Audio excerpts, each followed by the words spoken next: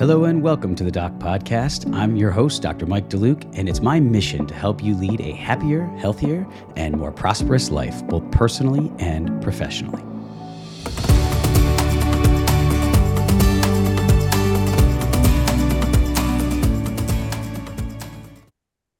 Hello and welcome to this edition of the Doc Podcast. I'm super excited to have Dr. Eric Ploumis with me for today's episode. Dr. Ploumis is an attorney with the firm of Rivkin Radler, an orthodontist and an adjunct clinical professor of orthodontics at New York University. He maintains a private practice in law and orthodontics in New York City. He limits his legal practice to business and transactional issues related to the practice of dentistry, including practice transitions, partnership and employment agreements, office leases, and the defense of allegations of professional misconduct. He also lectures nationally on the topic of legal issues facing dentists and orthodontists. On a personal note, I got to know Eric about 15 years ago when we were both serving on the New York State Society of Orthodontists Executive Board, and I've always really enjoyed speaking with and learning from him. In today's podcast, we're going to be discussing some of the legal issues dentists and orthodontists face in private practice, including the standard of care, CBCT imaging, airway orthodontics, informed consent, refusing to treat or dismissing a patient, and liability exposure in partnerships. So with that, I would like to welcome Dr. Eric Ploumis to the podcast. Welcome, Eric. And Mike, thank you for having me. I look forward to sharing what I can share with you and your clients in the next few minutes. Awesome. Thanks so much for coming on. One of the things I'm really looking forward to about this is just being able to explore these topics in a little more detail. I find it so nice to do this in a conversational format. That's why I'm loving the podcasting arena. Lectures are great, and you give great lectures. I've been to multiple of them, both webinar-based and in person. The challenge with a lecture, and I have people say the same thing to me when I present, there's not a lot of time for follow-up and in an interactive format. I mean, you can ask questions at the end, but it's a little different than having that back and forth. And I'm going to try to represent my viewers and the people who are consuming the podcast and ask the questions of you in a conversational format that so many people ask, as we know, in our profession. So I'm really looking forward to that. All right, terrific. I'm ready for you. All right. And before I go, I just want to make it clear that this podcast is for informational purposes only. It is not intended to represent legal advice or advice specific to one person or group of persons. If you have any specific legal questions, you must consult your own attorney for those matters. So with that, I think a way to jump into it is kind of a hot topic. It's one that is often discussed and I feel really often misunderstood. I actually learned a lot about it, maybe not so ironically, but ironically from you attending one of your courses years ago. And that's the standard of care. I feel that people misclassify and aren't often clear on what the sort of standard of care is. I feel it's often used as something to misrepresent what really should be done and therefore is misunderstood. So let's maybe start, if you could, by just explaining the legal definition of standard of care and what we should know about it in general terms. Mike, why don't we start with what the standard of care is not, and then we'll define what the standard of care is. Great. What the standard of care is not is what you were taught in your residency by your instructor, what you hear at an AAO lecture, in Bill Prophet's textbook, what you read in the AJO journal. That is not the standard of care. Those are clinical guidelines. Those are one person's belief in research or clinical techniques. Mm-hmm. That does not define the standard of care. Okay. What the standard of care is what a reasonably prudent orthodontist would do in the same or similar circumstances. A very broad, amorphous definition that's proven and defined only in a malpractice trial. The judge and the jury, the trier of fact, says, we think this is what a reasonably prudent orthodontist would have done in the same or similar circumstances. Very hazy, very fuzzy, defined, unfortunately, under the crucible of a malpractice trial, but not by any speaker, textbook, journal, instructor.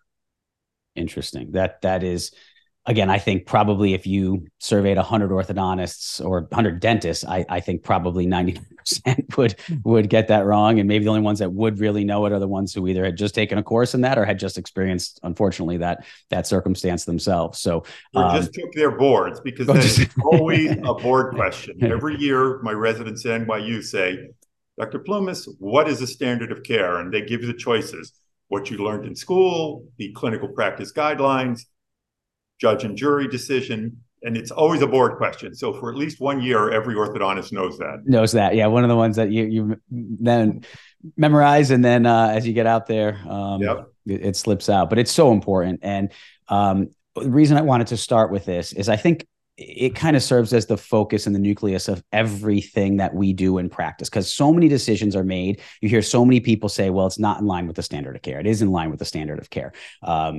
And whether that's some things we're going to be talking about, cone beam and airway and so forth. But why don't we start first kind of in the sequential fashion that I want to go, which is clinical exam, initial diagnostics. In light of the conversation of standard of care, what pre and post treatment records does an orthodontist need to take?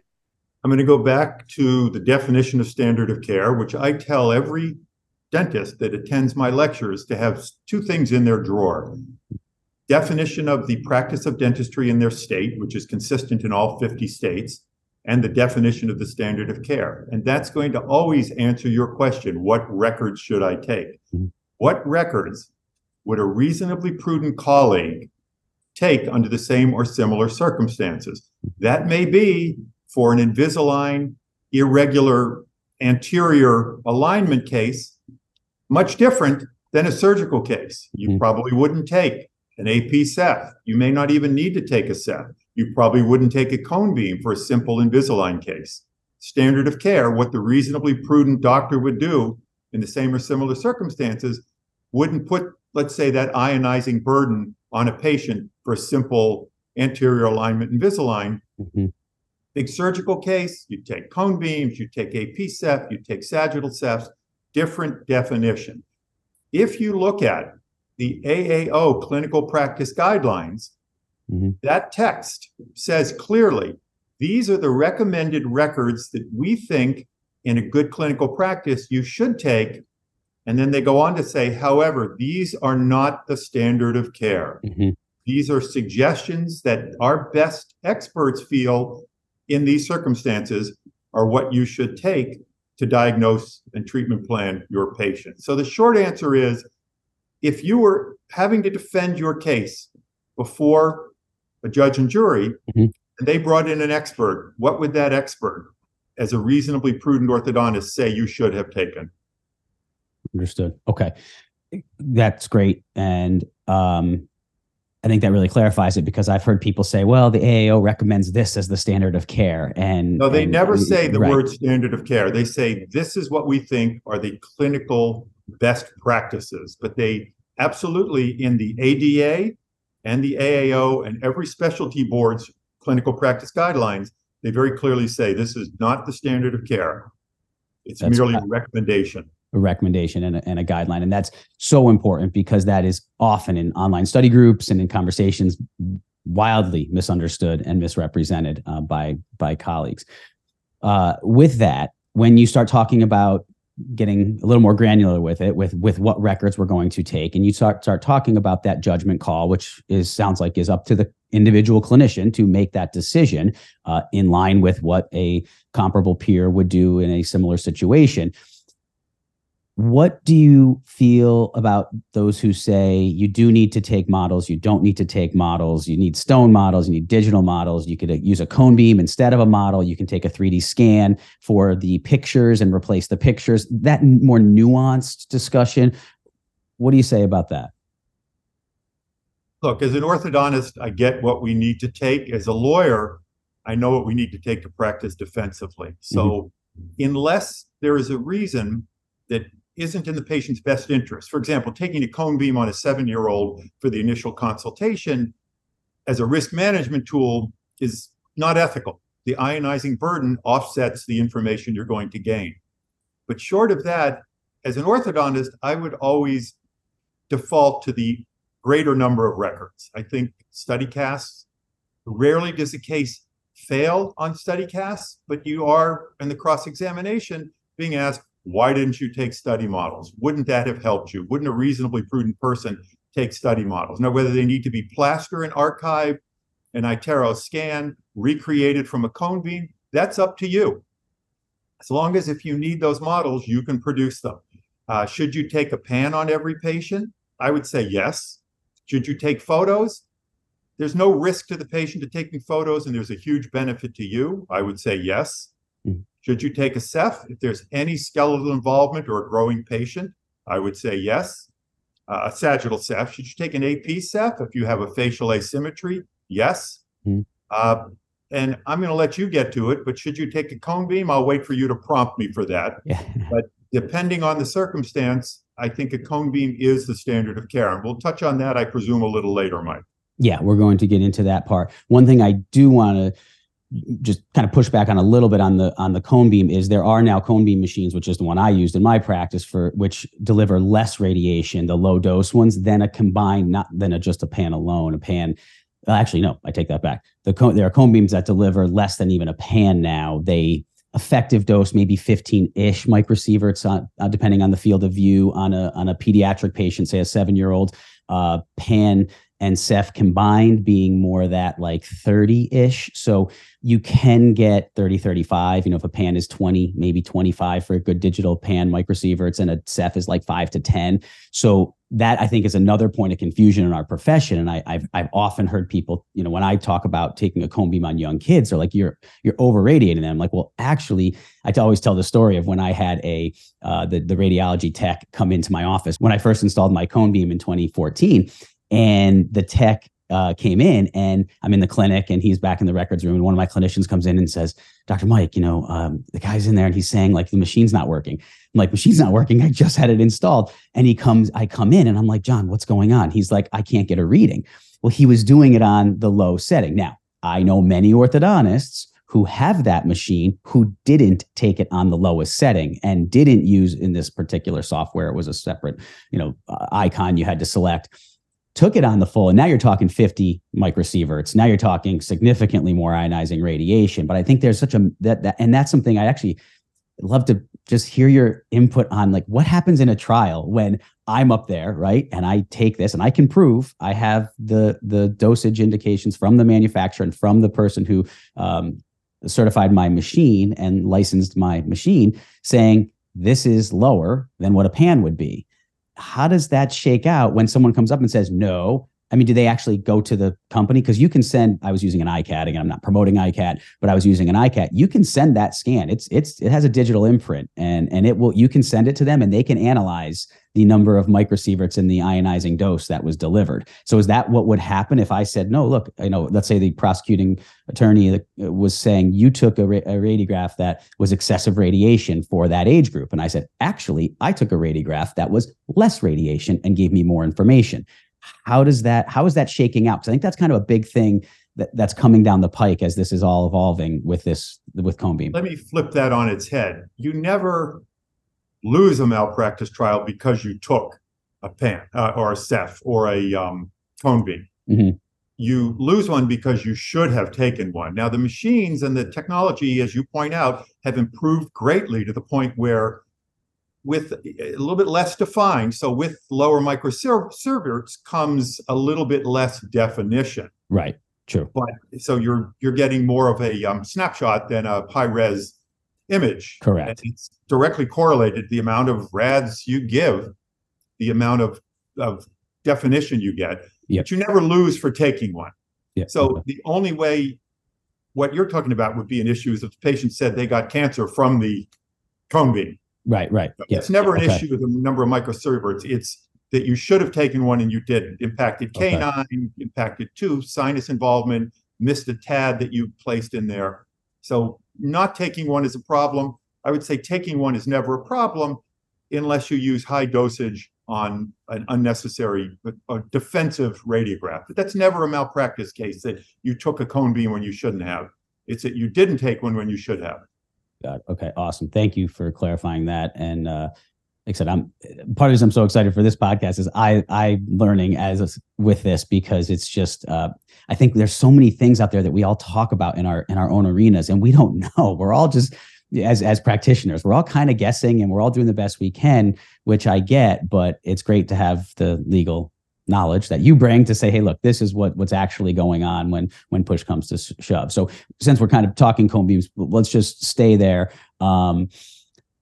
How does that shake out? Like you're just starting to say, it's not that you're going to be losing a lawsuit because you took one. Where is that line? So can you give maybe an example of a case where a doc, maybe on each side, like should have taken one and didn't, and had liability exposure, and then took one and missed some of the data that it had in it and didn't perform a thorough enough diagnosis, and how that really plays out in the legal system? All right, let's break it up into two parts, each of your questions. Let's start with the second one first. You took one and you missed something. Yep. Okay. So the problem is you take it, you own it, you own the entire image. Okay. So you're looking at an unerupted lower left second premolar. Mm-hmm. That's what you want to see. And you miss a lesion on the pituitary gland, but it showed up on that cone beam. Mm-hmm. That's on you, mm-hmm. which is why the AAO, if you look at the clinical practice guidelines, clearly recommends have it read by a radiologist. And we're not going to go into the language today, but it clearly states very often the images are beyond that which we as orthodontists are trained to interpret. Therefore, it is advisable to send all images to a radiologist. Now, that doesn't give you a get out of jail free, just like sending a patient to a periodontist for a screening and you still treat, even though they say treat and there's active perio. That doesn't mean you can put your head in the sand and say, I got clearance. Mm-hmm. But having a radiologist read that image is what is recommended. And one step further, if you look at one of our newer specialties, the oral and maxillofacial radiologist, one of the newest ADA-approved specialties, they clearly say, we are here to read these images. Mm-hmm. If you miss it, you're going to be held to the same standard as we are. Mm-hmm. So the first thing is, if you take it, you can't limit and just say, I only wanted to see where that lateral root is in relation to the canine. Anything on that image is yours. Now, to your point about lower radiation and ionizing burden, the machines have now, in response to this concern, allowed you to collimate way down and only look at what you're interested in. Endodontists only want to look at the root. They don't want to look at the entire sinus and the wrong jaw. Sure. Any more than we necessarily want to look at everything if we're taking it for a specific reason. If it's a scout cone beam, that's different. If we want to see the overall oral health of the patient, we want to take a broad image. But if we're only looking at impacted canine or unerupted second premolar, we want to collimate down, use the lowest ionizing burden. So that's to answer your one question about what you're responsible for in the image, everything. Which is why you should always have a radiologist read it. Now, there is going to come a day, and I see it with our residents, that these students are going to graduate from school and be able to interpret their own cone beams. Right. Just like, I was going to ask you about that. I'm a little older than you, but when Panorexes first came in, you would take a week-long course in order to interpret a Panorex. And now it's laughable. Kids get out of dental school, and the Panorex is just like a periapical. It's just a ho-hum. I'll look at it and interpret it. Yep. But that was the cone beam of its day. Cone beams now, as the residents and students percolate through the system, there's going to be a day where they're comfortable reading them. I don't think we're there yet. I think we should still send them to a radiologist. If you do it in volume, you could get it read for $50 or $75 an image. Now, people say, well, I can't pass that along to the patients. I have patients with insurance. They won't pay for it. That's a problem. Because if they don't want to pay for it, there is no waiver you can get from the patient that says, you don't want to pay for it, I'll interpret it myself and I'll do my best. And if I miss something, you're going to hold me not responsible. I'm not liable for missing it. Courts do not honor a disclaimer for something that didn't meet the standard of care. Your second question is, when should you take it? And that is back to the standard of care, when a reasonably prudent practitioner under the same or similar circumstances would have taken it. So you have root resorption. You bury a tad in the sinus that the cone beam would have revealed. You miss a supernumerary that the cone beam would have revealed. Recently, I was an expert on a case where the oral surgeon got the cone beam, was given a list by the dentist on which teeth to extract, was told specifically extract a supernumerary in the position of the upper right lateral, and mistakenly extracted the upper right lateral and left the supernu. Oof. So it's a problem, but you're always going to find an expert that's going to say, if you had taken the cone beam, you wouldn't have missed this. You would have diagnosed this. So to err on the side of taking it, I think, is the safest. You forget about the diagnostic benefits of it from a risk management point of view. Better to have it than wish you had it.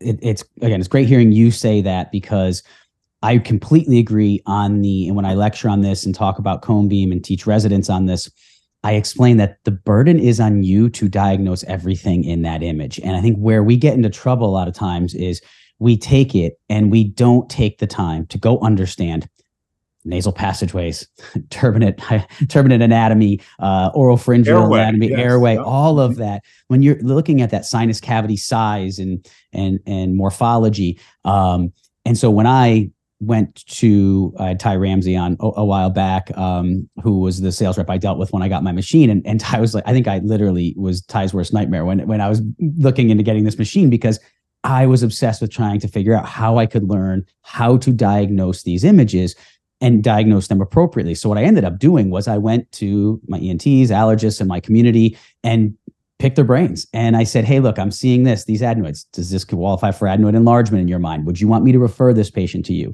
Talking to the allergists, and I have a personal side of having multiple sinus surgeries in my 30s. So I was fascinated with that area of the craniofacial anatomy anyway. So I would just kind of pick their brains like, hey, what is this? What is that? Showing them images.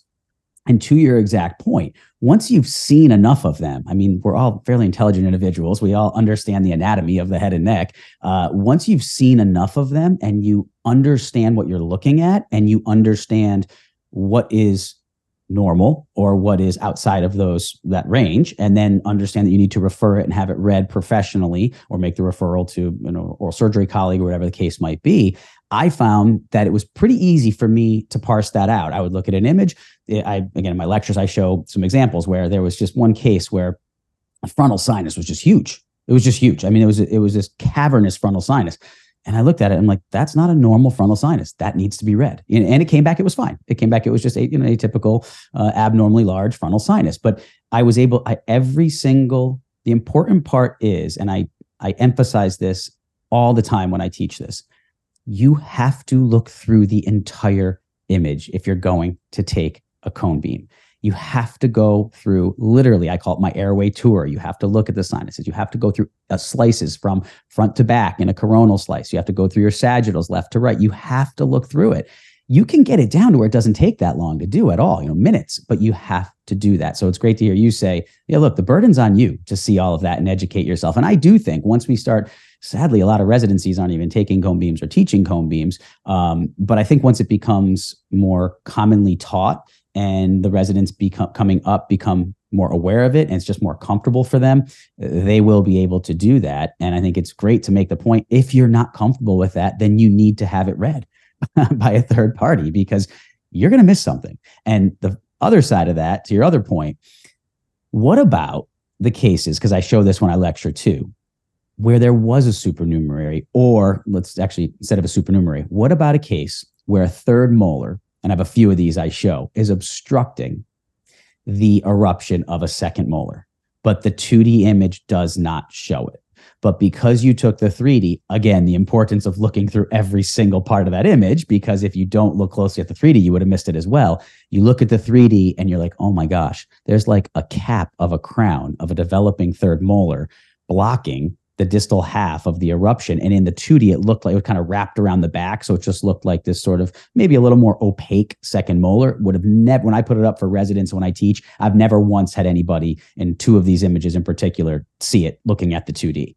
What happens there? And then all of a sudden there's a problem, or that tooth doesn't erupt and you don't take another pan. Let's say you put the patient on observation. They're 9, and you put on observation and you don't see them back for a few years. And then all of a sudden now you have a major problem in that location. What happens there? Well, first off, you're not responsible to know everything on that cone beam. What you're responsible to know is something doesn't make sense to you and you need to have it looked at. So we're not supposed to be radiologists. We're not expected to look at it perhaps with the skill that you now have from having studied it so much.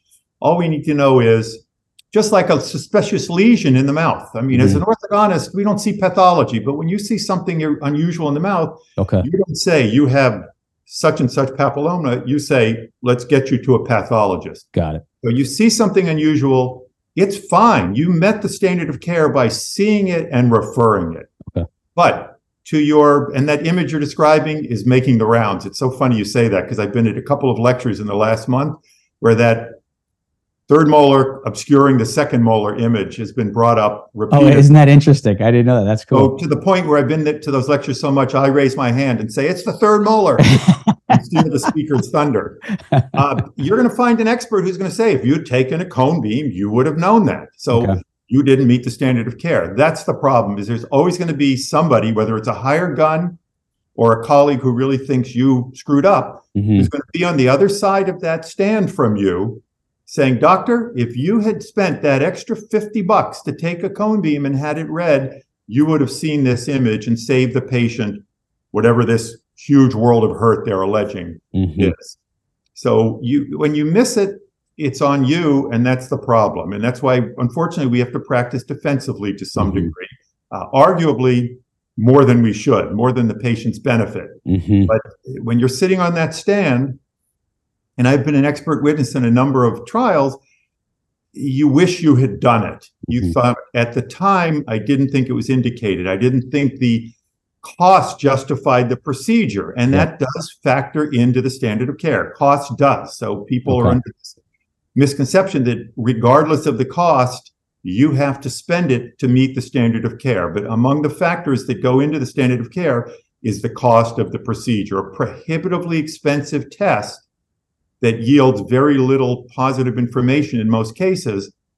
It's okay not to do that. You have still met the standard of care. But a cone beam now is so cheap that it's hard to say you shouldn't have taken one if it would have revealed some pathology.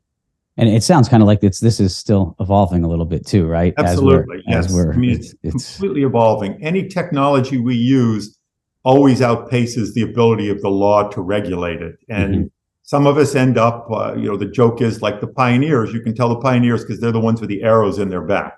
They paved the way for the rest of us. So like that. One of these big court cases comes up and we all go, oh my goodness, and now we know what the standard of care is. Thank you for clearing that up, because it's and sometimes I think just people knowing that it's still developing and knowing what the guardrails are and kind of knowing where to go within those in their own comfort zone and being able to defend that is a lot at this point, just to help put people's mind at ease regarding what they're doing. And to finish that part up, my understanding too is that the AAO can't and won't make recommendations on that because it's just not in their purview to be legislating on, like you said before, standard of care. So when we go to the AAO website and they don't say they're recommending a cone beam, it doesn't mean that the AAO is essentially saying we don't see a value in cone beam. It's just saying they are not going to stand on that legal hill and say this is what you should be doing for all your patients, because then the converse of that is anyone who's not now is technically completely hung out to dry, right?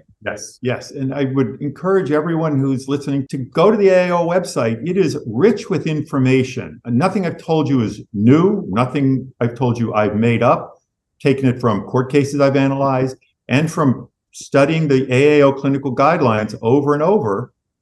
This is what they say. Now, they do throw us under the bus a little bit by recommending that we have the cone beam read by a radiologist. AAOIC and AAO is pretty clear that their recommendation is to have the cone beam read.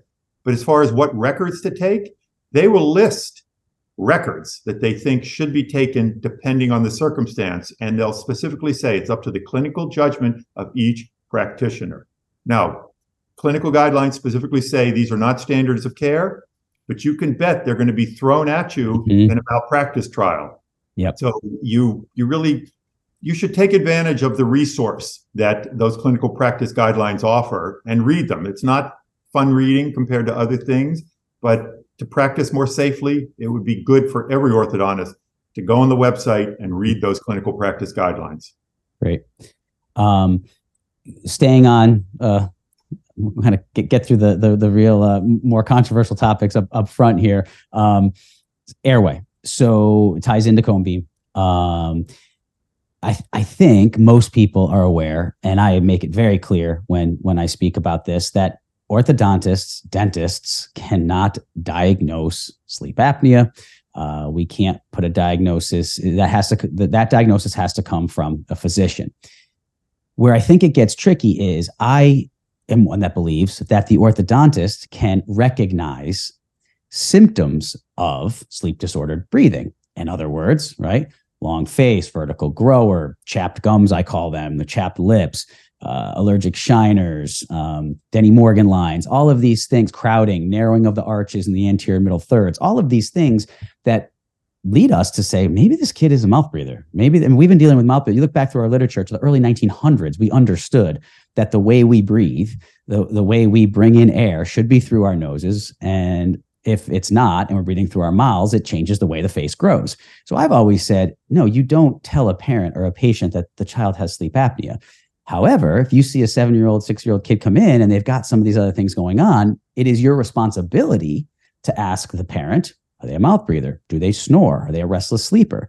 And then with that, you make the appropriate referral to your medical colleagues, otolaryngologist, if it's something to do with the lymphoid tissue, allergist, if you have a cone beam. Again, you can see this in the nasal passageways and obstruction of the nasal passageways, allergic shiners, even some of those more clinical symptoms you don't need to see radiographically. You can see those and say, maybe you should go see an allergist.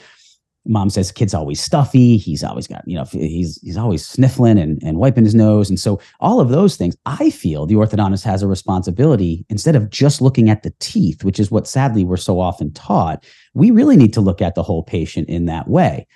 But other people say you're overstepping. You're crossing your line. That's not your job. That's the physician's job. And in the middle of this, we have a patient who is suffering. And the pediatricians, as many of us know who have kids or have had kids recently, the pediatricians are very busy and they're not exactly taking the time to look at the child in the way that they probably should many times. Not indicting all pediatricians. I'm just saying many people can relate to the fact that their child doesn't exactly get the most thorough workup at their annual visit. So with that, what does the law say? Where does it fall? Is it just that if the orthodontist feels educated enough on it, then they can go down that road? And we'll come to the treatment side in a minute. I just, for now, just kind of on the diagnostic side. What do you say about that? We started this lecture with me saying there are two things every dentist should have in their drawer. Mm-hmm. Definition of the standard of care, definition of the practice of dentistry in your state. Every state's definition is similar, not identical, but similar. I've looked at all 50, and they all say our job as a dentist is to diagnose and treat diseases, deformities of the oral and maxillofacial cavity. Mm-hmm. So this is our turf from here to here. Mm-hmm. And tonsils, airway, they're part of the oral and maxillofacial cavity. Now, legally, we also are not allowed to be physicians. We're dentists, so we can't diagnose sleep apnea, but under a physician's orders, we can treat sleep apnea. So we do have a duty if we see an airway obstruction, long face, lip incompetence, mouth breathing, to say your child should get a consultation with an allergist or an endocrinologist in some cases. It's a little trickier if we're talking about a lesion on the cheek that you think is a basal cell carcinoma. Do we have a duty to refer? And I would say yes. Our license says diseases of the oral and maxillofacial cavity. Now, we're not going to treat carcinoma of the skin, but we're going to observe it and say you should get this checked. We recognize an airway problem. You should get this checked. Your cone beam reveals, or even your Ceph reveals large adenoids. You should get it checked. And it is not only our duty to tell the patient, our legal duty to tell the patient they should get it checked, but we also have a further obligation to tell them what happens if they don't get it checked. Mm-hmm. So that's an added complication. That's not informed consent. That's informed refusal. Mrs. Jones, your son is a mouth breather, long face syndrome. We think there's some pathology here. Please have it checked by your ENT or your pediatrician. And if you don't, these are the things that could happen. So it's more than just diagnosing or suggesting they go for a diagnosis. It's saying what happens if you don't. Great. And that is, I think something, I'm learning as I do this always. Every time I speak to you about this stuff, I learn something, and maybe it's something you told me before. I didn't remember. And after a couple of times, it'll set in. But that full information, giving the full information from a consent and a refusal standpoint to your patients, I think is something that gets a lot of us in a lot of trouble. I think a lot of us gloss over a lot of that, and we'll kind of come to this more in a couple minutes. But I think that's something where a lot of orthodontists get themselves down a tough path is over delegating the diagnostic part of everything. Would you agree that tends to be a problem in our profession? I think it is, particularly, for example, with Invisalign. I accept, which many general dentists do. They just think, well, they've done the diagnosis and treatment plan for me. I'll just click the button. They'll send me the aligners. Mm-hmm. Delegate. We're busy. We look at the bottom line. The other problem is sometimes we are very thorough, but we don't write it down. Mm-hmm. Don't write down, we told the mother to go. We don't write down, we told the father that if you don't go, this is what might happen. You clearly remember you did. There's some negative sequela. You remember you did. The patient never remembers you doing it. So it's not just doing it, it's memorializing it. Does that have to be in a letter that's written to, let's say you didn't, I believe, and I always did, if you're going to make the referral, you send the letter whether they're going or not. Like I would send the letter to the ENT, I would send the letter to the allergist, the oral surgeon, whatever. If they didn't go, that's on them. We also would document it thoroughly in the chart. I know some people feel you should actually put that in writing in a letter you send to the patient and or parent as well. Is that necessary to send that letter, or is just documenting it in the treatment chart that the conversation was had sufficient? Risk management is a ladder. The higher you climb, the safer you are. Mm-hmm. So there's a point where it's diminishing return. Mm-hmm. If you see something, if you're talking about puffy gums and maybe the kid should go get a cleaning, I don't think you need to go overboard. But if you're seeing some suspicious cancerous lesion or true obstructive sleep apnea, should CC the parent, send it to the pediatrician or the ENT, and follow up. The problem is we often say we sent it once and we don't then tell the patient, did you go? Yep. And you should obviously write it in the chart as well. It's a burden, but that's the burden we accept for the privilege of practicing. This is what patients expect. Now, can you delegate some of that? Yes. You can tell your staff, send a letter to the ENT that we always send. You don't have to handwrite the letter yourself. You can have merge codes. You can streamline it, but the more you do, the safer your practice. In every malpractice case, I hear the same thing.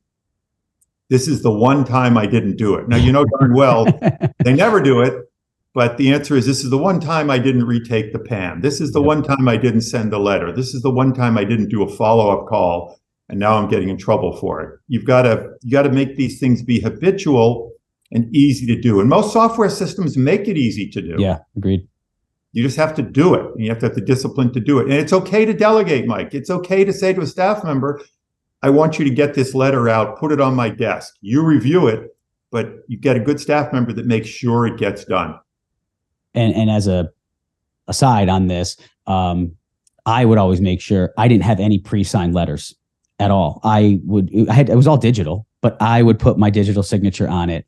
No one else in my practice had that digital signature. You could say, Mike, could they have copied it and put it aside? And yes, but at the same time, someone could forge your signature too. I think there's some things that if someone's going to try to find a way around, but I did not pre-sign those letters because I didn't want to risk that my TC, who went through the exact workflow you described, they queued the letter, they prepped the letter, they got it ready for me, but I reviewed every single letter before I put my signature on it because I wanted to make sure that something wasn't missed. Again, I feel that's where a lot of us get in trouble is we rush over those things. Think of it as minutia. think of it as just boring and tiring. It is. It's not fun at the end of a long day to have to go into your letter queue and look through 15, 20 letters in a busy practice of all these things you're sending, and then stick your digital signature on, batch them, hit email, and send them off. But to me, like you said, that's part of the burden that we accept when we do this. And it's amazing when you look at those letters at the end of the day, how errors creep in. You don't know. Oh, yes. Yeah. And yep. It sometimes, I had it happen this morning where the letter, it was a client letter, so I don't have a HIPAA concern, but my secretary sent me the letter and it was the wrong address. The dear blank was correct, but the return address was wrong. Yep. And I was just going to say, batch them and send them out. These are just routine correspondence. Yep. But I thought, let me look at it. And I said, Lori, this address is on the wrong letter. And she said, oh, I don't know how that happened. Had I not, it wouldn't have been fatal, but sometimes it can be fatal. And you're talking about a HIPAA breach too, for us. Yep. And credibility. That's always too, like when, the credibility side, when even the letter's just the treatment letter to the general dentist. I hate to say it, but if the midline is 3 millimeters off and you say it's 1 millimeter off, you lose your credibility if you keep sending letters to your colleagues with errors in them. I would see it so often. I would see it from oral surgery so often, the template letters coming back saying they saw the patient for eval of the 8s. And there would just be, they'd have the wrong teeth listed. Yeah. Just flagrant. I saw it so often from them. Mm-hmm. Yep. You'll get a pass if you do it once in a blue moon. A good referrer is going to give you a call and say, did you really mean right tooth number 4, because I think you meant 5. Yep. You'll get a save. Or did you really want 4 extracted? There is no 5, something like that. You'll get a pass on occasion, but repeatedly you're going to lose the referrer's confidence for sure. Yep, I completely agree. So kind of on that note, let's go a little bit more into informed consent. You were touching on it a little bit. Is there a definition of that? Is it defined by the legal system? Usually it is. Almost every state, if you look at public health law, sometimes your Dental Practice Act, but usually in public health law, they'll have a definition of informed consent. And it's similar to the standard of care.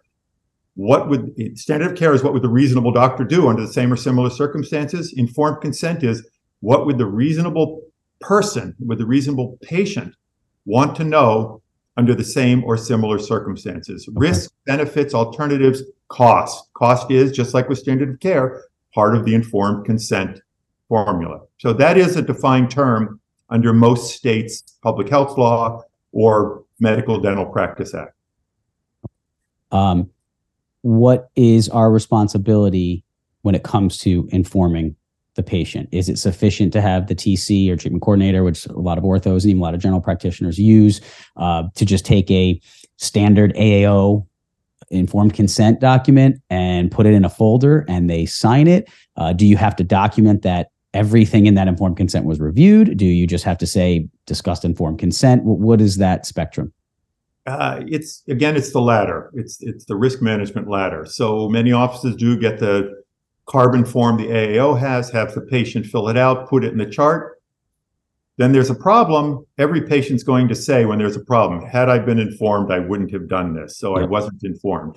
So the best obviously is to have the doctor sit down and review the form and initial every page.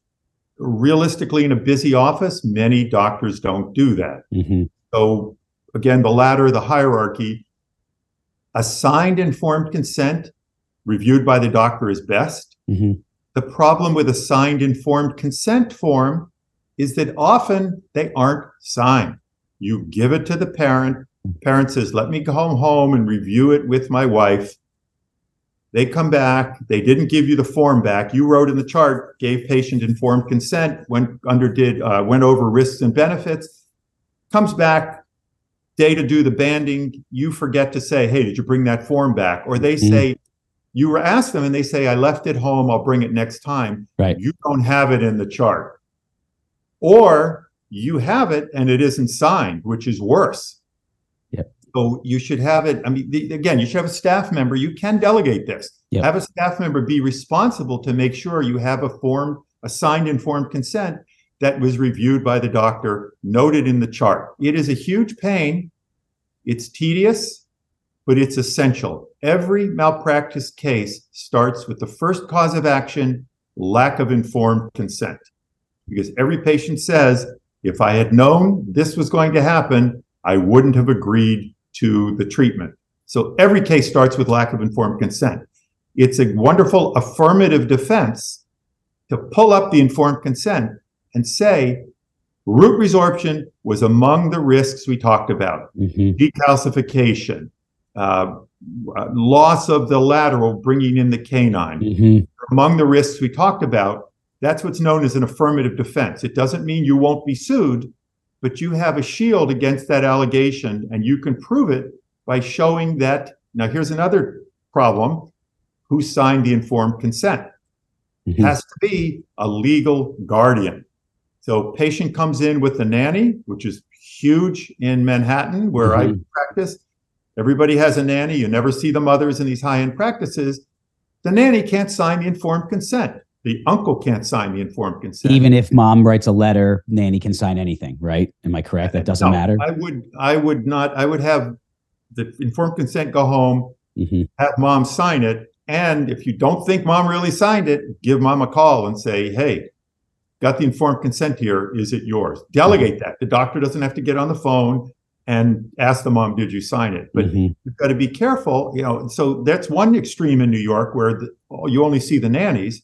The other extreme is in different neighborhoods, kids come in with foster parents. They aren't authorized to sign that informed consent. They're foster parents, not legal guardians. They're foster guardians. So you have to make sure it's signed by the adult who's the custodial guardian of that child. And even worse, for us as people who treat children, when that kid turns 18, you've got to get the kid's informed consent. You got to hand that kid a new form saying, hey, Junior, up until now, your mother was okay to give informed consent. Now that you're 18, I need your informed consent to keep going. But back to your original question, it's a ladder.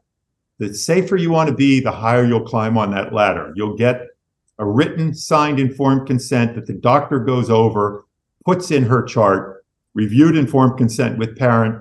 And if there's a specific concern, an impacted canine impinging on the lateral, a second molar that you're hoping to upright, but you're not sure you can, go into that specific circumstance, not just the generic form that you get from the AAO or that your insurance company gives you, but a little bit more detail about high-risk procedures. Yep. And I want to come back to the 18-year-olds because you made me think of something with that in a second, that turns 18 while they're in our care. But one thing I did, and I'm not saying this is the way to do it, that my way is the way someone should do it, that it works all the time. It worked for me in almost 20 years of clinical practice. Knock on wood, I never had any issue. Of course, we had parents who said I was never told that. And boy, you end it right there. I mean, I don't even know if those cases end up going litigation. They didn't with me because once it puts an end to it. I mean, I would say to my TC, like send mom the informed consent. It's right in there. And then we would actually send a screenshot of the treatment notes that day because my TCs were changed, that anything that goes specially on the informed consent as add-ons, which I'll get to, we would also note in the treatment visit for that day. We also, little things, little pearls here are anytime it was a phase 1, yes, it said in the informed consent a second phase may be needed. My TCs always, I had a list of things based on the appointment types and the treatment recommended that they would type in, and they could copy and paste them in to every treatment chart entry. And when it was a phase 1, it was parents informed that phase 1 does not prevent the need for a second phase, and a second phase may be needed in the future. Because how many times do you hear parents say, no one ever told me they would need treatment again, right? I mean, that's all the time after a first phase, you hear that. So there were those little interjection there. Last week, I'm going to the dental board in New York City with an orthodontist who parents said, you never told me about the second phase. And we pulled out the treatment notes. Parents said, I don't care. So exactly that. It wasn't clear enough to the parent. And now we have a hearing before the dental board on treatment of care. Just exactly that fact pattern 3 days ago. Yeah, I mean, we saw that often. And that's why I put so many systems in place. And I would also recommend, I would tell parents, at the end of at the phase 1 debond, the clinical team member, that was part of their notes they had to put in. Dr. Mike explained, and I did a debond conference. I think that's a huge value from just a practice management, practice building standpoint, and legal safe practices or best practices standpoint, do a 5-minute DBON conference, debrief them, explain what you did, what went well, what didn't go as hoped or planned, the plan for retention, and if it was a first phase, what phase 1 retention looks like, and what and when and how they'll be notified if a phase 2 is necessary, and document it. And I found if we did that, and then at the phase 1 retainer checks, we would indicate and say it's 6 months apart. Part of our standard notes were you would make a note, explain to parent, still monitoring to see if phase 2 is needed. And we would put in the chart at every visit which parent was there that day. And if it wasn't a parent, we would put sister, we would put mom in car, called mom in car. I mean, we really, again, it's not perfect. I'm not saying we did it perfectly, but I found that really helped when that parent did call. That I didn't even have to know.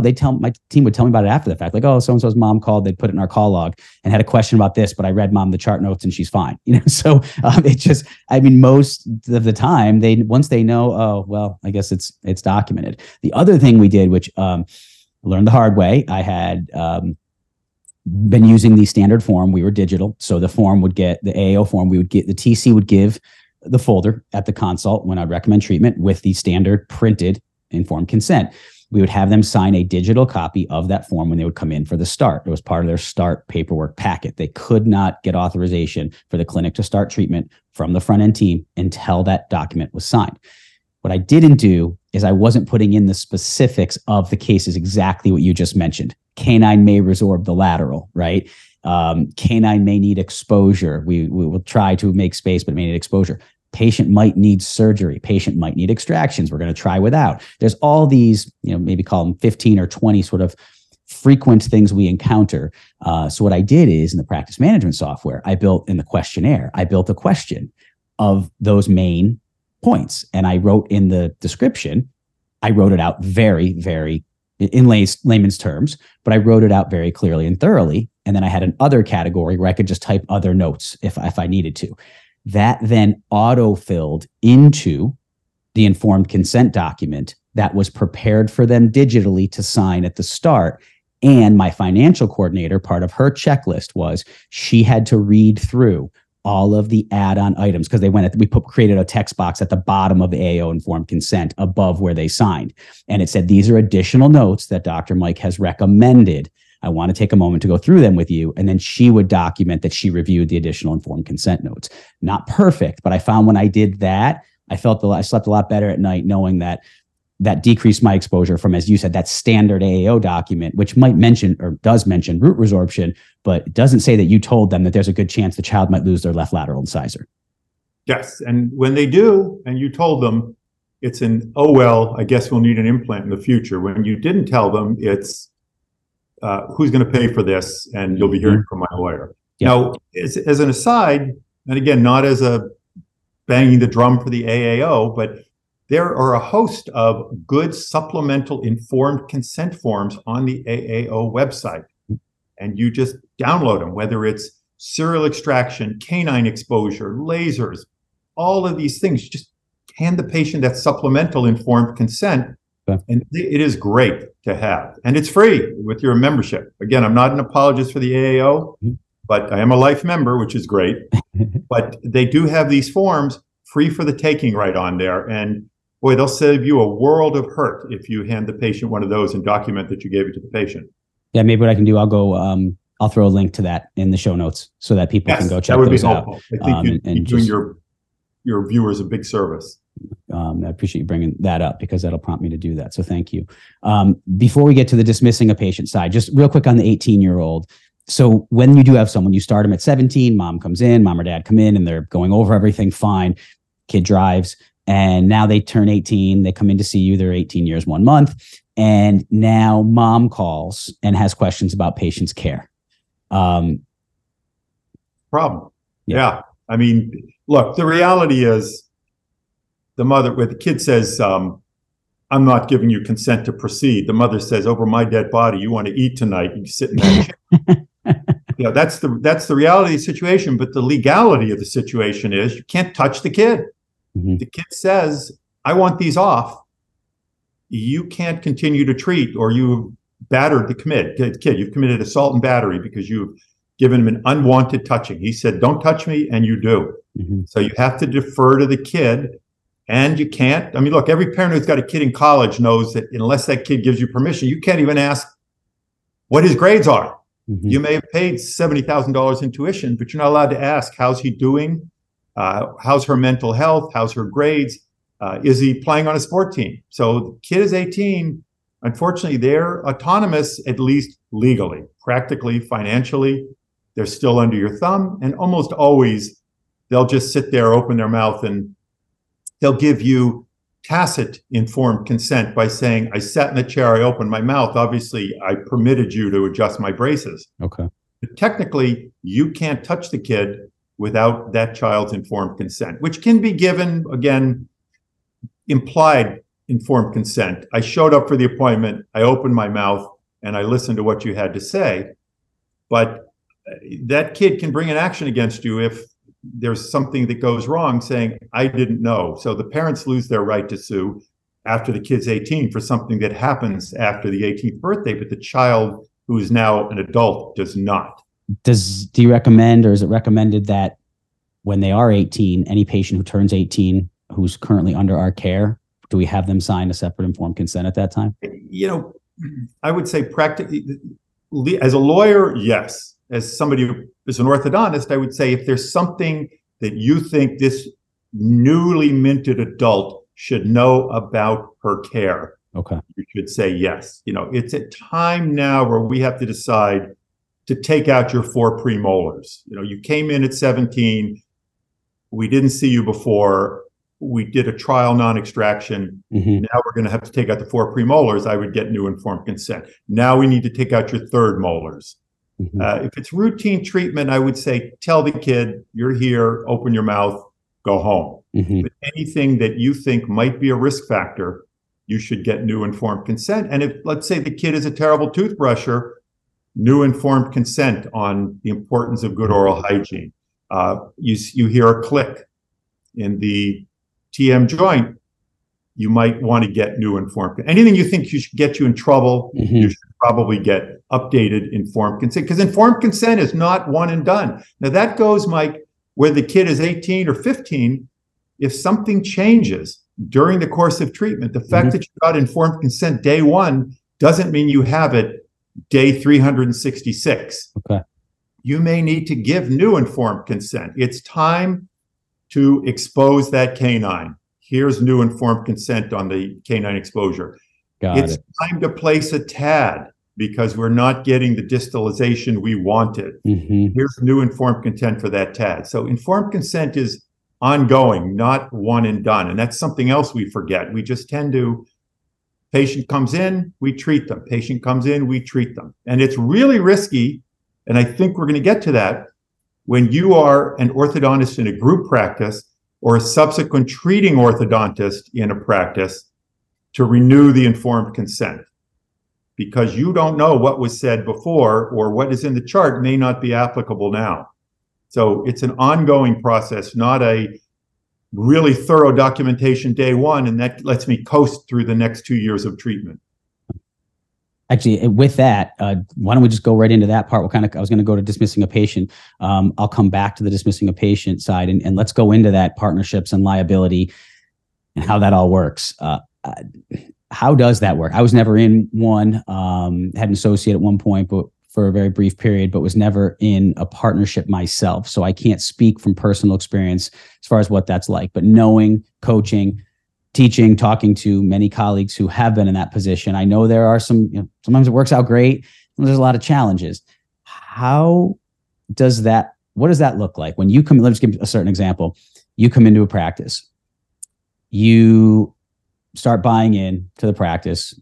Because as an associate, I would assume, well, I shouldn't assume that. Maybe I should have you clarify. As an associate, what is the difference in your liability as an associate doctor in a practice versus as a partner doctor in that practice? Well, the owner is always responsible. Whatever happens, if your associate did it, you're going to get sued as well. Now, you can say, I never was set foot in that office, and you can cross-claim against the associate, but the owner always gets sued. The Latin term is respondeat superior. The boss is always responsible for what the employees do. The problem we have in orthodontics, unlike, let's say, prosthodontics or pediatric dentistry or endodontics, is Our procedures aren't discrete procedures. Mm-hmm. Somebody messes up an endo, the endodontist who did it is easy to spot. You look at the chart, John did this endo on this day. He didn't fill that canal. That's on John. Mm-hmm. In ortho, unless it's something discrete, like you dropped acid in the patient's eyes while you were bonding because you didn't have safety glasses on, or you wrote the extraction letter for the wrong tooth, it's hard to tell who's responsible. Root resorption, you have 4 different associates seeing a patient. Who caused the root resorption? Everyone. Who didn't talk about the hygiene that caused this rampant decalcification? Everyone. So as an associate, you're responsible for your own actions, but you can't tell whether it's your action or your colleague's action that caused the damage in many cases. The boss is always responsible. So that's the problem as the owner.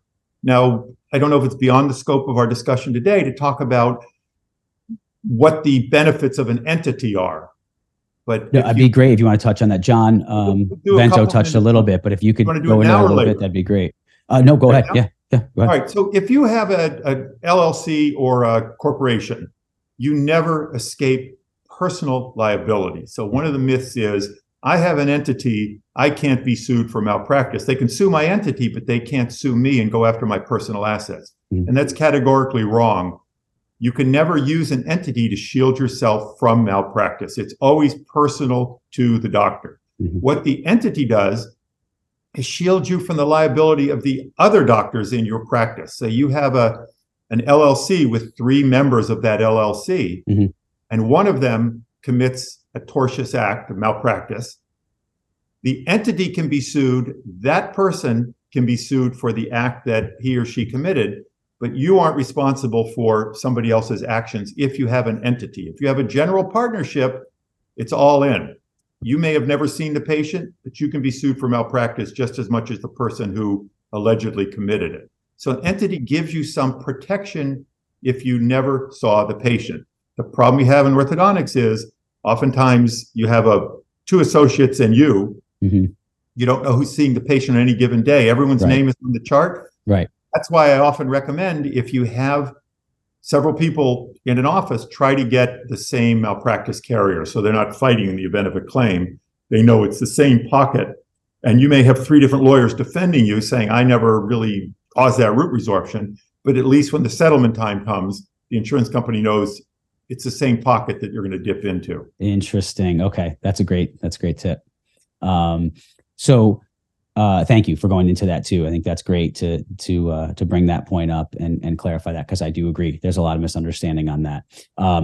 Staying on that sort of partnership side. So let's say you come in, you're an associate, and you're working in this practice for a little while, and you realize, whether it's financial on the book side of things, they're not declaring all their income. These are all situations I've had friends and colleagues in personally. They're not declaring all their income. They're taking some cash. Or it's clinical. You notice they're doing something egregious clinically, unethical, or it's staff management wise. Maybe there's an inappropriate relationship going on with a doctor and a team member.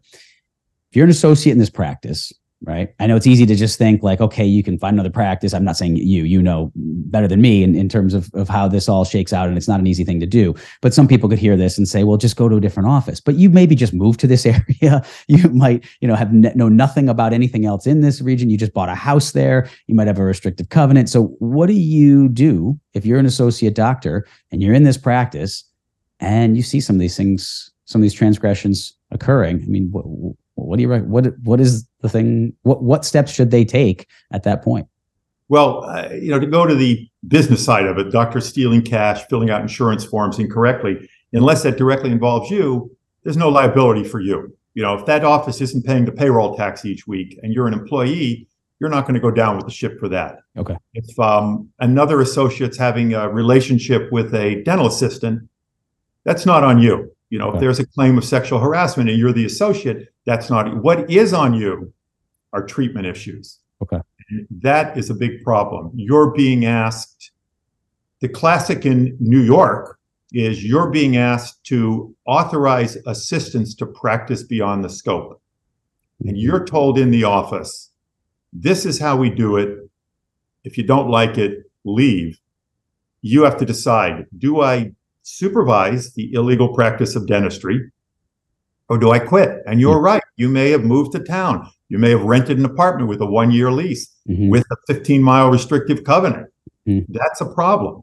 But it is on you. And what the dental board will do if they want to go after the senior doctor, because I've had this happen repeatedly in the last few years, they will put pressure on you as an associate, as an employee of the practice. They'll say, we know you were doing these things. We know that you were authorizing assistants to practice beyond the scope. We know you were complicit in upcoding the treatment code. You submitted the insurance. We're going to take you down unless you rat out the boss. And it's a tough situation. Your only remedy is to quit. And that's a problem. If you see things that are illegal going on that you may take the fall for, you have to quit because you are responsible. You can't say, I needed the job. You can't say, I was told to do it. You're the licensed dentist in the office, and it's your license that is at risk. And it's a big problem for young people. They're in situations that they're uncomfortable with, but their student loan payment is due. The kid needs new shoes, and the rent has to be paid. And you are sometimes put into tough situations. I mean, I've been teaching at NYU for 33 years in the ortho department, and I see when these students get out, some of the situations they're in, and it's not pretty. They're in a really tough ethical dilemma. That is tough. It is really tough. And I've seen it too. And it really is. It's just, you feel for people in that situation, and they're really, sadly, it's just, there's no real good end to any of that, sadly, a lot of times. Point it out to the employer, and usually the employer says, look, that's my risk, not yours. Don't worry about it. This is the only way we can practice. Some of the more restrictive states like New York, like Connecticut, like New Jersey, that don't allow much delegation, really invite that kind of off the reservation treatment that puts you at risk if you're the associate in the office. That's a great point. Reminds me back to our days on the board fighting for the dental assisting. It's just such an uphill battle. Still doing it. Raises a lot more challenges. So take that same scenario, if you would, as a partner. So you're an associate. Somehow you didn't know this was going on, or you chose to look the other way, like your example with the documentation. Well, this was the one time I didn't take a pan, right? Well, I just, I really didn't know this was going on because things are going well. You like the practice, you're setting your roots down in that area. Maybe it's a 1 or 2 year associateship to buy in, your partner. Now what's your liability on those same things? Financial, maybe some inappropriate relations going on, and there comes a lawsuit out of that, and the clinical. Well, clinical, again, you have if you are a partner and you never saw the patient, which is unusual in ortho, it's more usual in prostho, where one patient, one doctor, or endo. But you don't have, if you're a partnership, whether you're a shareholder in a professional corporation or a member of a limited liability company, if you never saw the patient, you have no malpractice exposure. Personal malpractice exposure. The practice could be taken down, the entity, but you personally have none. But for the other things, failure to pay taxes, you're not the tax partner, but you don't pay, the partnership doesn't pay taxes. That's still your problem as a partner. Harassment in the office, you never really saw it. The day you were there, the assistant who's complaining wasn't there when you were there. That's still on you as a partner. So you pretty much have to assume you better know your partners. And you are jointly responsible for almost everything. You're not personally responsible for malpractice if you didn't see the patient, but everything else, you better know your partners. You better make sure you have a good partnership agreement. You better make sure that you supervise what each partner is doing, because a lot of times these things are compartmentalized. One person's the tax partner, one person's the supply partner, one person's the staff and hiring partner. And you do have to meet and know what is going on, because that could take the ship down. And I see it happen, call yesterday, 2 partners just having an explosive dispute over what was going on. And they just hadn't talked to each other in a while. And now it came to a head, and the partnership is over, and it's going to be really ugly. How does that, before we move on to the last topic of patient dismissal and refusal to treat, how does that is that different with DSOs and that sort of equity type relationship? How does that work? If something's going on in another sister practice in another state, but you're all part of the same parent organization? You may have an economic exposure because you hope that DSO in 3 to 5 years, whenever it's going to flip, scores really big for you. If you left some equity, if you're either JV equity holder or an actual equity holder, that a sister practice could damage your return later. If there's a scandal, for example, that takes down the value of the practice, but you at a separate practice don't have personal liability. You don't have malpractice liability for something that went on in another practice unless you went to that practice. Okay. So your exposure is more economic than personal liability for malpractice, let's say. So you do have a little bit of a firewall in a large DSO. If you aren't in that location, it may hurt you in the flip side, but it's not going to hurt you in the short term. You're not going to get sued for something that went on in a different location. But if it's in that location, same rules apply as would apply. Yeah, same. Yeah, I mean, DSO, no DSO. Look, the DSO isn't practicing dentistry. You're practicing dentistry. So if there's a tortious act, a malpractice act in the practice, the fact that the DSO put pressure on you to do it doesn't exonerate you when it happens. That's the problem, is these DSOs sometimes say, we need the productivity. I've seen some ortho DSOs say nobody gets extractions because it takes longer.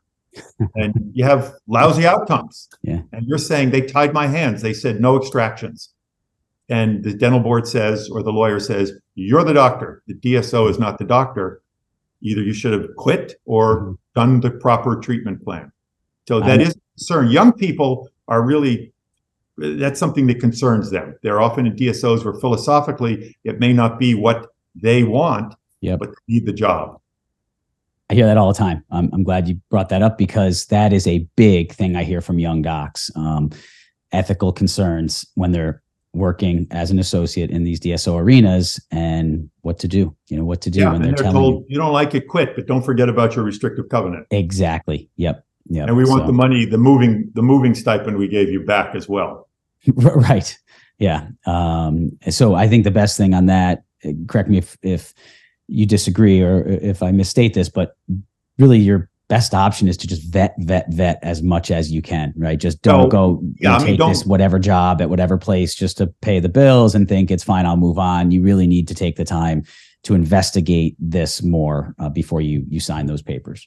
Yeah, and if you go on some of these chat rooms or you keep an ear to the ground, there are some DSOs that are considered toxic for recent grads. They don't want to get part of them. Maybe it's because the initial commitment is 5 years, and if you leave sooner, you have to pay to leave, or they philosophically cut corners. You can vet, and there are support groups, chat rooms, other networks that allow you to know who's good and bad. And interestingly enough, the DSOs do change their behavior when they can't get employees. When word is out in the street, this is not a good place to work, and they can't fill slots, they loosen it up. Sometimes they loosen up the restrictive covenant. Sometimes they allow you more autonomy in treating. But the DSOs do respond to market forces. If enough people say, I'm not going there, right, they do modify their behavior. I mean, I write a lot of contracts for people working for DSOs, and I see them evolve over time. When we repeatedly say, this is an unacceptable term, and they say, we don't bend on it, and we don't take the job, eventually they say, call me back and say, we've modified that clause to your liking. Please send us some people. And to that point, the market force. Make sure you have legal representation before you go in and start signing these contracts. I mean, and don't let it be your friend's dad who practices a totally different type of law, and he looks at it as a favor. Like, hire someone like Eric, someone in his position, someone in a firm who understands dental practice transition and dental practice law, right? I don't want to sound self-promoting. Of course I am. I'm on your podcast. But, no, please. This is to help them. So do I get a call from someone that says, I signed it. Can you tell me what I signed? Or, I had my brother who just graduated from law school, who's a phenomenal copyright attorney. Look at this. And now I realize there are errors in it. The hardest thing to do It's like getting a transfer case that was poorly treated. Mm-hmm. And you look at the case and think, yeah, good analogy. What am I supposed to do with this case? Yep. And I'll get these and think, we've got a problem here. And it happens, especially young kids don't want to spend the money. Yep. Not that senior doctors aren't cheap also, but the young kids don't have the money and they think, I don't know if I can negotiate this agreement, or what's the point, or I just don't want to spend the money. How bad can it be? It's really hard to unwind it. Better not to get into it than it is to unwind it. I think to wrap up and encapsulate everything, trying to hit these points that are the hot button points and spend a little time. And just again, for everyone out there, obviously, Eric and I, we could dive into these for hours on end, each topic. So we're not, obviously, I'm sure there's things out there in each of these topics we've discussed that people might have questions on. But I wanted to try to hit a group of topics that we could make sure were relevant to the majority of the viewers and listeners out there. And one big one is dismissing a patient and or refusing to treat a patient. So first question, when does the doctor-patient relationship officially begin? When you give advice in your professional capacity in any way, shape, or form. So you could be at a softball game with your kids' friends, and they say, I have a question. Mm-hmm. And they're asking you not whether they should steal home, but whether your kid should have extractions done, whether your kid should see an orthodontist. It's you'll hear Johnny, come here, their mom's lifting up. Yeah, exactly. Right, exactly. And boy, that happens all the time. Can you take a quick peek? No such thing as a quick peek. Yep. The minute you give advice in your professional capacity, you have formed a doctor-patient relationship. And I tell my residents this all the time because they're very proud of their education. Yes. Happy to give advice. And I tell them, be careful, because that advice is something you have to stand by. And if you give the wrong advice, no matter how casual the circumstance, the doctor-patient relationship has formed. Mm-hmm. So when they're coming to your office, someone you've never seen before, don't know, never spoken with before, and they call your office and they schedule a new patient examination, consultation, however you decide to book it, with or without records, they come in for that day. At what point does the law say that you have started that relationship, the doctor-patient relationship? When they sit in your chair and you say, open your mouth. Okay. Now, it doesn't mean you have to treat the patient, but it means if you saw something, you have a duty to say something. They have come to you in your professional capacity, and you have started to render that opinion. Now, you can terminate that relationship immediately by saying, you need treatment, but it's not going to be in my office. Mm-hmm. But if you see something, you can't say, I'm going to quickly close the book and pretend we don't have a doctor-patient relationship.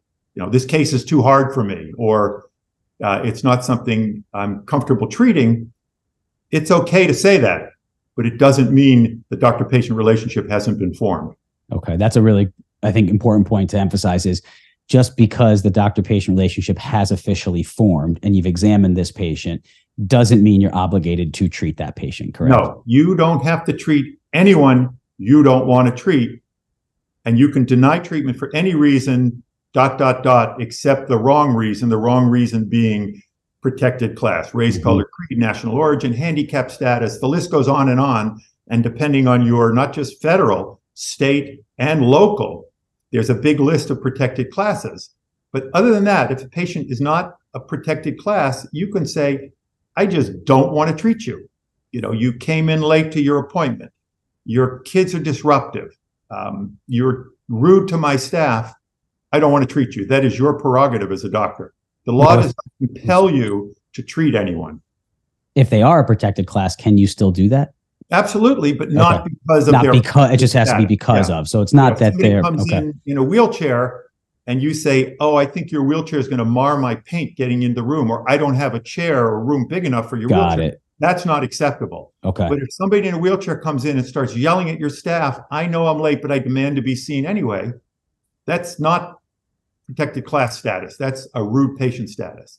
Or we had a situation in the clinic recently at NYU where a deaf patient was just a bad mother.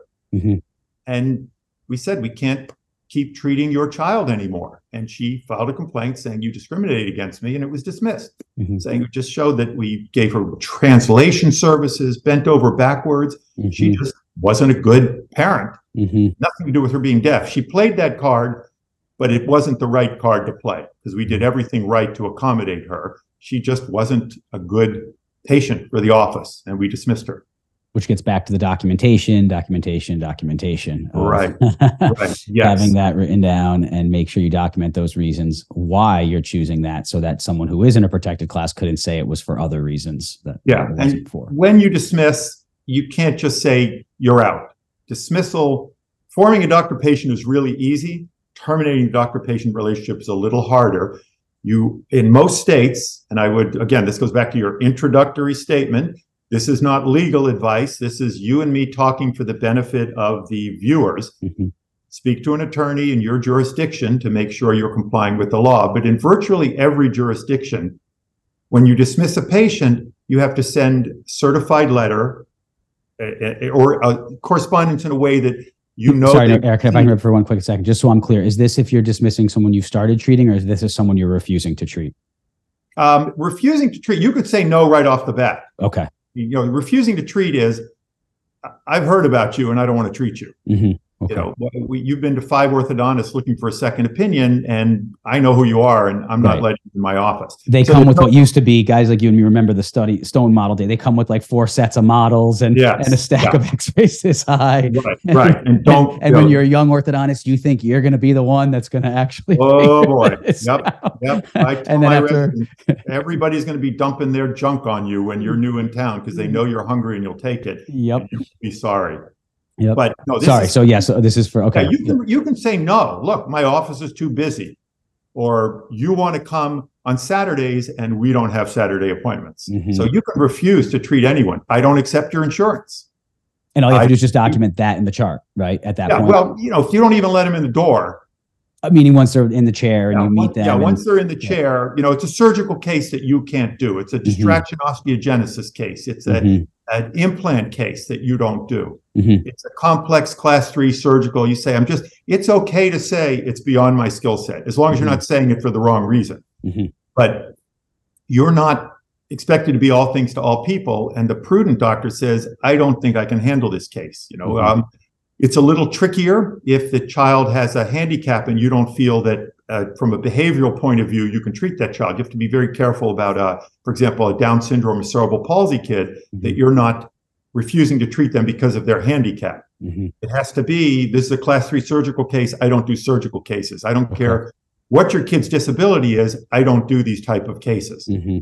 There, you have to be very careful that you're not refusing to continue to treat because of the child's handicap. And that's where documentation is critical. You know, you show that I've never treated a class 3 surgical case, and I'm not about to start now. It has nothing to do with your child's handicap. It has to do with my limitations as a practitioner. Okay. But the letter should be sent in a way that receipt is confirmed, usually return receipt requested or FedEx, UPS, stating you'll be available for an emergency basis for about 30 days. Mm-hmm. That doctor-patient relationship is terminated and that your records are available. Some states permit you to charge to duplicate records. Some states don't. Mm-hmm. That's up to you. But you have to do 4 things in the letter: why you're dismissing, that you're available on an emergency basis, that they should seek treatment elsewhere, and your records are available. Do you have to give the names of other orthodontists? No, you should. Why would you give the names? You can't stand this patient. I mean, if you don't like your colleague, give the name. But usually what you tell them is call the dental society, call the orthodontic association, and get the name of other orthodontists. So you have every right to terminate a disruptive patient. 3 reasons: they don't behave, they don't cooperate, and they don't pay. That's an acceptable reason to dismiss a patient. You beat me to it. I was just gonna go there. So they, if somebody is delinquent, and I know there's some caveats and some gray areas, which is what we'll kind of finish up on here. But just from a general perspective, a general statement, you can refuse to treat you can dismiss a patient from your practice for failure to pay. Yes, the law does not presume we work for nothing. Mm-hmm. Again, Mike, in a more detailed, lengthy seminar, I might go into when you have to finish up versus when you don't. Mm-hmm. The AAO has some guidelines on that as well, but the basic rule is no pay, no show. And usually what happens, I don't have to tell anybody listening in, the kid comes in, they owe money, the kid comes in, mother doesn't come in with them anymore because the mother knows you're going to say, hey, can I have your credit card? Things deteriorate. It becomes a downward cycle. And my opinion is it is the ethical orthodontist that terminates a patient who isn't paying sooner rather than later, because it's human nature. You're not getting paid. You're not going to give that kid the 3:30 appointment. You're not going to go the distance for someone who's behind as you are for someone who is up to date with their payment. And whether you know it or not, you're not going to give that child the best care if mom owes you $1,200 or if dad is saying, I'll pay you when I feel like it, but I have to go on vacation first. So my argument is it's the ethical orthodontist that terminates someone who isn't a good fit for the office, doesn't behave, doesn't cooperate, doesn't pay. And then once you've made that decision to terminate and you've sent the letter and you've given that notice with those 4 items and they call and say, I'll pay. I'll go ahead and pay. What's the theory from the legal perspective on, do you let them come back into the practice? Number one. And number two, before you do that, do you have I guess kind of 2 and 3. 2 is, do you have a right before you dismiss? Should you be removing the appliances? I know that's often something said and maybe misunderstood. And number 3, what if they call back and say, I'll pay up, take the braces off? So sorry. Okay, let's do 1, 2, 3. One is, I'll pay. If the reason you dismiss them is lack of payment and not behavior or cooperation, never let them back in. Okay. Because they're going to behave once or twice and you're going to go back to that cycle again. Yep. Kid's not going to brush his teeth. The mom is going to be abusive to your staff, and they'll be sweet as pie 1 or 2. So behavior, cooperation, don't let them back in if that's the reason for dismissal. Failure to pay, that's a judgment call. But I would say if they pay up and they put a credit card on file or they pay in full, finish the case. That's no problem. You've taken away the one obstacle, failure to pay. And often when you finally say, I'm not working for free, they'll pay. Because we've conditioned our patients not to expect us to bug them for the fee. We're going to put our head in the sand, keep treating, and then fume inwardly that they're behind, rather than say, if you don't pay, we're going to have to dismiss you. And that's when they'll pay, because there's people who are ahead of us. You don't go to the grocery store or Home Depot and say, I forgot my credit card, but put the stuff in the basket. I'll be back next week. But we allow patients to do that. So part 1 is if they pay in full or bring their account up to date and you're worried they're going to fall behind again, get a credit card on file or get post-dated checks, which are perfectly legal with some caveats. Ask your attorney, but you can get, if anybody still writes checks, post-dated checks. Okay, so that was 1. 2 was... some people say that to do that, to write that dismissal letter in the first place, you have to take the braces off. No, you cannot take the braces off without the patient's permission. You cannot harm the patient. I had a colleague call me, had this situation, had to dismiss the patient. Everything was done by the book, letters exactly as you said, covered for 30 days. Months later, they went and I had a colleague call me, actually his wife who was running his practice, call me and tell me that I was committing malpractice and was unethical because I didn't take this patient's braces off before I dismissed them. And I'm like, you actually have it backward. Backward, yes. If they ask, you can. Exactly, yeah. But you can't take them off. That's when you get into big trouble, because then you have harmed the patient. They've already presumably paid for those braces to be on. It is analogous to somebody going into an office in the old days to get a denture. Doctor puts a denture in. The patient said, I forgot my checkbook, and the denture gets snatched out of the patient's mouth. So you can sue the patient for what they owe you, but you cannot harm them by taking the appliances off unless they ask you to, which is part 3. Then you can refuse to take the appliances off. You can say, no, that is not part of our agreement to take them off. I'll take them off for $500 or whatever. My next, almost like you've done this time or two, Eric. But, well, I mean, this is in my legal practice. This is what I deal with every day. Every day I get a call from somebody who's got a problem in their office, and that's the job descriptions to put out these fires. So if they ask you, you can do it for nothing if you want. If you just don't want those braces trotting around with your name, you can take them off. But I wouldn't just take them off and not polish the teeth either. If you're going to take them off, do the right thing. Go and retain? No. Okay. Retainer, you said? Yeah. Do you have to retain at that point? No, you don't. Okay. You want a retainer, go to another orthodontist and get a retainer. But you don't have to do that. Now, you got to have a stomach to do this. A lot of dentists and orthodontists they're just too afraid to address this with a patient. But again, I submit to you, the most ethical orthodontist takes money out of the treatment equation, asks to be paid on time so that they never have to wonder, is this patient up to date or am I being taken advantage of? I think that's the most ethical thing to do, is to make sure you get paid on time. So your only concern is the patient's best interest, not whether mama's going to come in with a checkbook or dad's going to phone in the credit card. Thank you so much for clarifying that. And just so you probably don't know this, I don't think I've ever told you this, but sitting having lunch one day during our NISO executive meetings, you and I had this conversation. We were kind of just talking, a group of us, about these things, and you were the one that helped give me the confidence and the ability to stand up and realize that it was with those exact words, that the ethical orthodontist is the one that does this because it's in the best interest of everybody involved. And that helped me a lot. And that's one of the reasons why I wanted to have you on this forum. Was I have a lot of young docs, especially, listen to it, but I have docs of all ages. And if someone hears this, again, this isn't specific legal advice for that particular person, nor was it when you and I were just chatting casually at lunch, but just hearing what the law says in general terms helped give me the confidence to then investigate it further and build the systems in my practice to be able to do that, and save me a lot of time and headache and stress. And like you said, the internalization of it. I don't think we give enough credit as orthodontists, because so many of us, I'd say the vast majority, we care. We're passionate about our patients. We're passionate about our reputation. But man, when people aren't paying us or they're not doing what they're supposed to do, and we just let it go and keep seeing that kid, it takes a toll on us emotionally and psychologically. We get resentful, we get angry. And speaking with you many years back, it kind of, I was there, and it kind of got me to say, like, wait a minute, why am I getting pushed around on this? And I think one of the examples you gave was you'll maybe you can say it and word it, but it had something to do with, if the judge and the judge knows that if that mom goes and tells people, you have a reputation, and goes and starts telling everybody that, hey, Dr. DeLuke won't make you pay for their services, they understand that that is not a desirable or practical situation, and you can't conduct a business in that environment. Is that? Yes. I mean, the way I put it is, I want to choose my charities. I give a lot of money away. I give a lot of free services away. I'm on a lot of do-goody boards.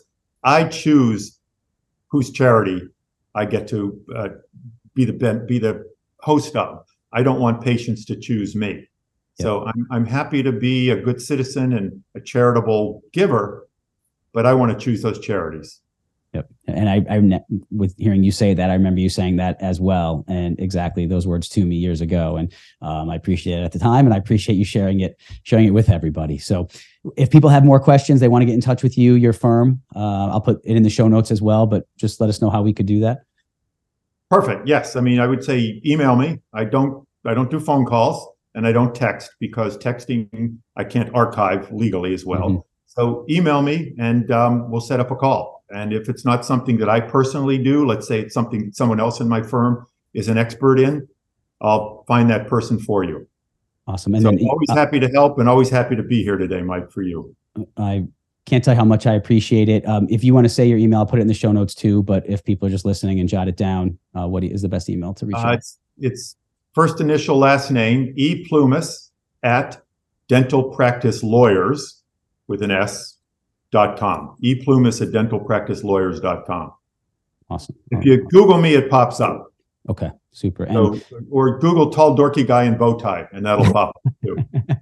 No, well, you are, and I'm not saying this in a patronizing way. You're one of the deeper thinkers and more intelligent people that I speak to, and really enjoyed getting to know you years past, and really appreciate. I mean, you were there in multiple ways just for advice from me over the years, and I know so many other people that you've helped, and I hope people listen to all of this and really can take some pearls out of it, share it with their friends, and pass it around to get that information out there, because I think people make a lot of mistakes just because they don't know and they're scared to ask, and they just don't even know where to begin. So you've given them a baseline of general information, and then reach out to Eric with specific questions, and he'll be there to help you out. So I appreciate it so much, and appreciate your knowledge, information. And are there many of you that are lawyers and orthodontists? Is that, I mean, there's a small handful. There's probably 3 or 4 throughout the country, and we get together. I mean, we actually have a part of a greater society of dentist lawyers, and we meet once a year at the American College of Legal Medicine.